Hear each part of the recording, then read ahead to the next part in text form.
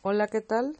Soy Ana López, soy estudiante de Mercadotecnia y actualmente curso la materia de investigación cuantitativa de mercados. En esta ocasión nos corresponde hacer una investigación de producto o servicio. Yo elegí un producto, este se llama Davalash.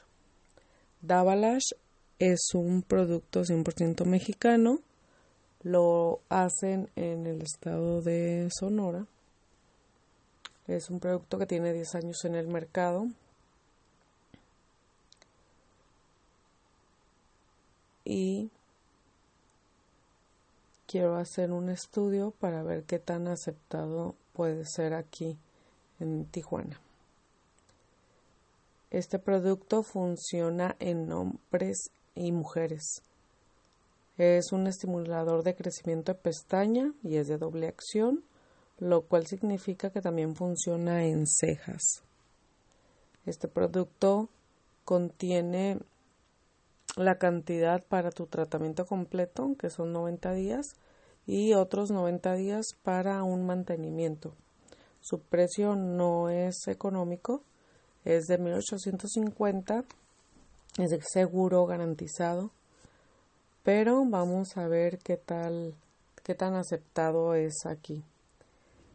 La ventaja que veo en él es de que es unisex, tiene garantía y pues es una inversión para 6 meses y es muy buena inversión. Los resultados son excelentes. La interrogante es pues cuántos están interesados.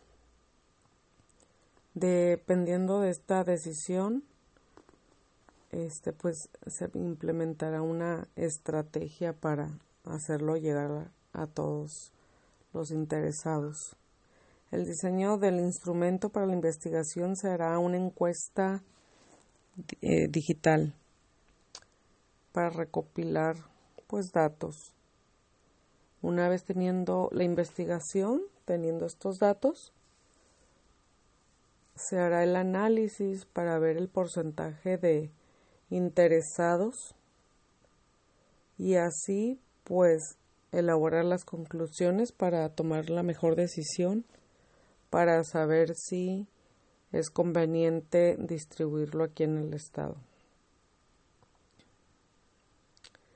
Al presentar los resultados, si estos son positivos, pues se estará haciendo toda una estrategia para poder hacerlo llegar a las personas interesadas.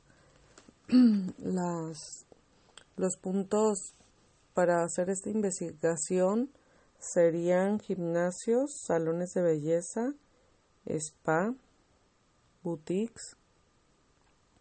Estos lugares tienen un alto